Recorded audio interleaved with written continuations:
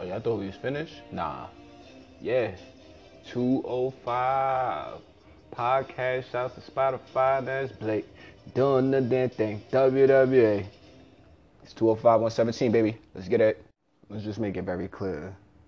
Noam Don Tony Nese had a great match last week, and I'm not gonna forget about that. That is a fact. They were awesome, and I really enjoyed the two of them going at it.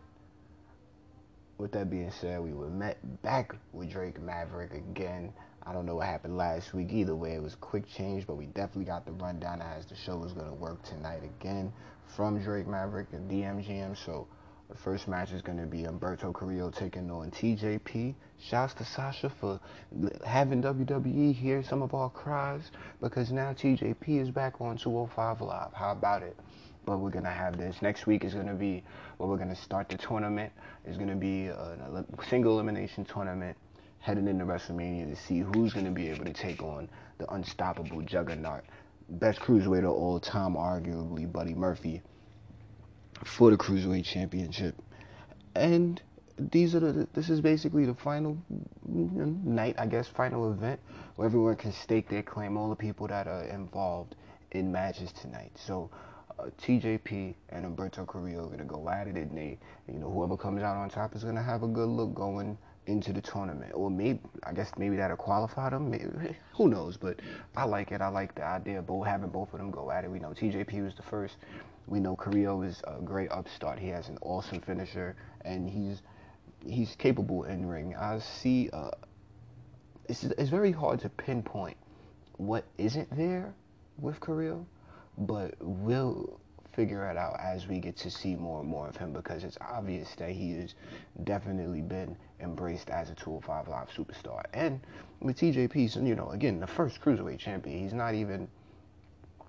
he hasn't been utilized at all on the roster in a couple of months. And at this point, it's going to be good to see how he shakes off the ring rust. I wouldn't really try to say he's rusty at all, but he hasn't been seen for a while, so to be able to see or be reminded of what he's capable of, it'll be really cool to see those two go at it. I have no pony in the race, so I'm very, very interested to see who takes the win in that. Moving the story forward. And in the main event, we're gonna have Mike Kanellis taking on Cedric Alexander.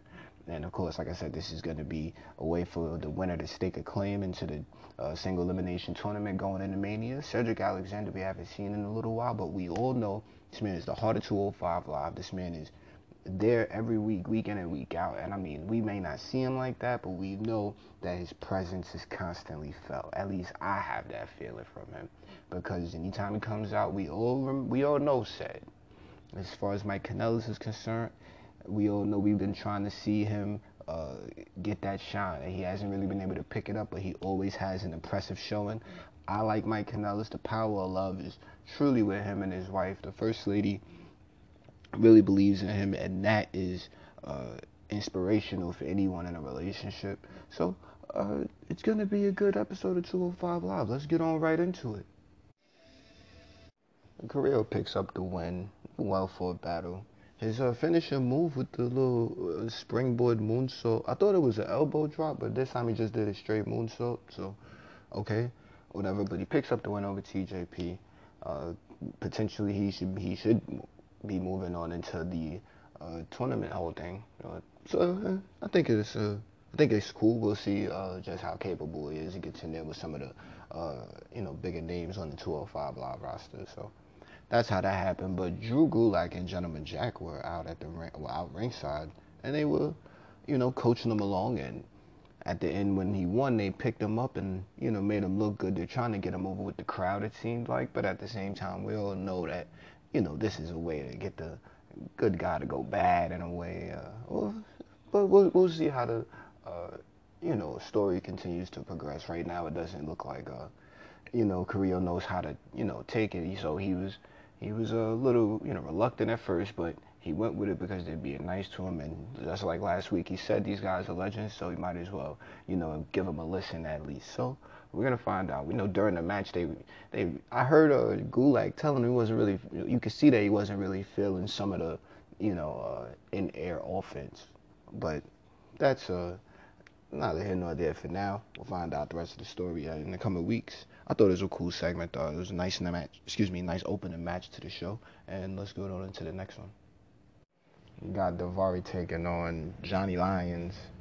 Daivari calling himself Daivari De Niro now. Cut a quick promo just to say his time. And, it was a fair showing. His signature into his finisher is a hammerlock lariat.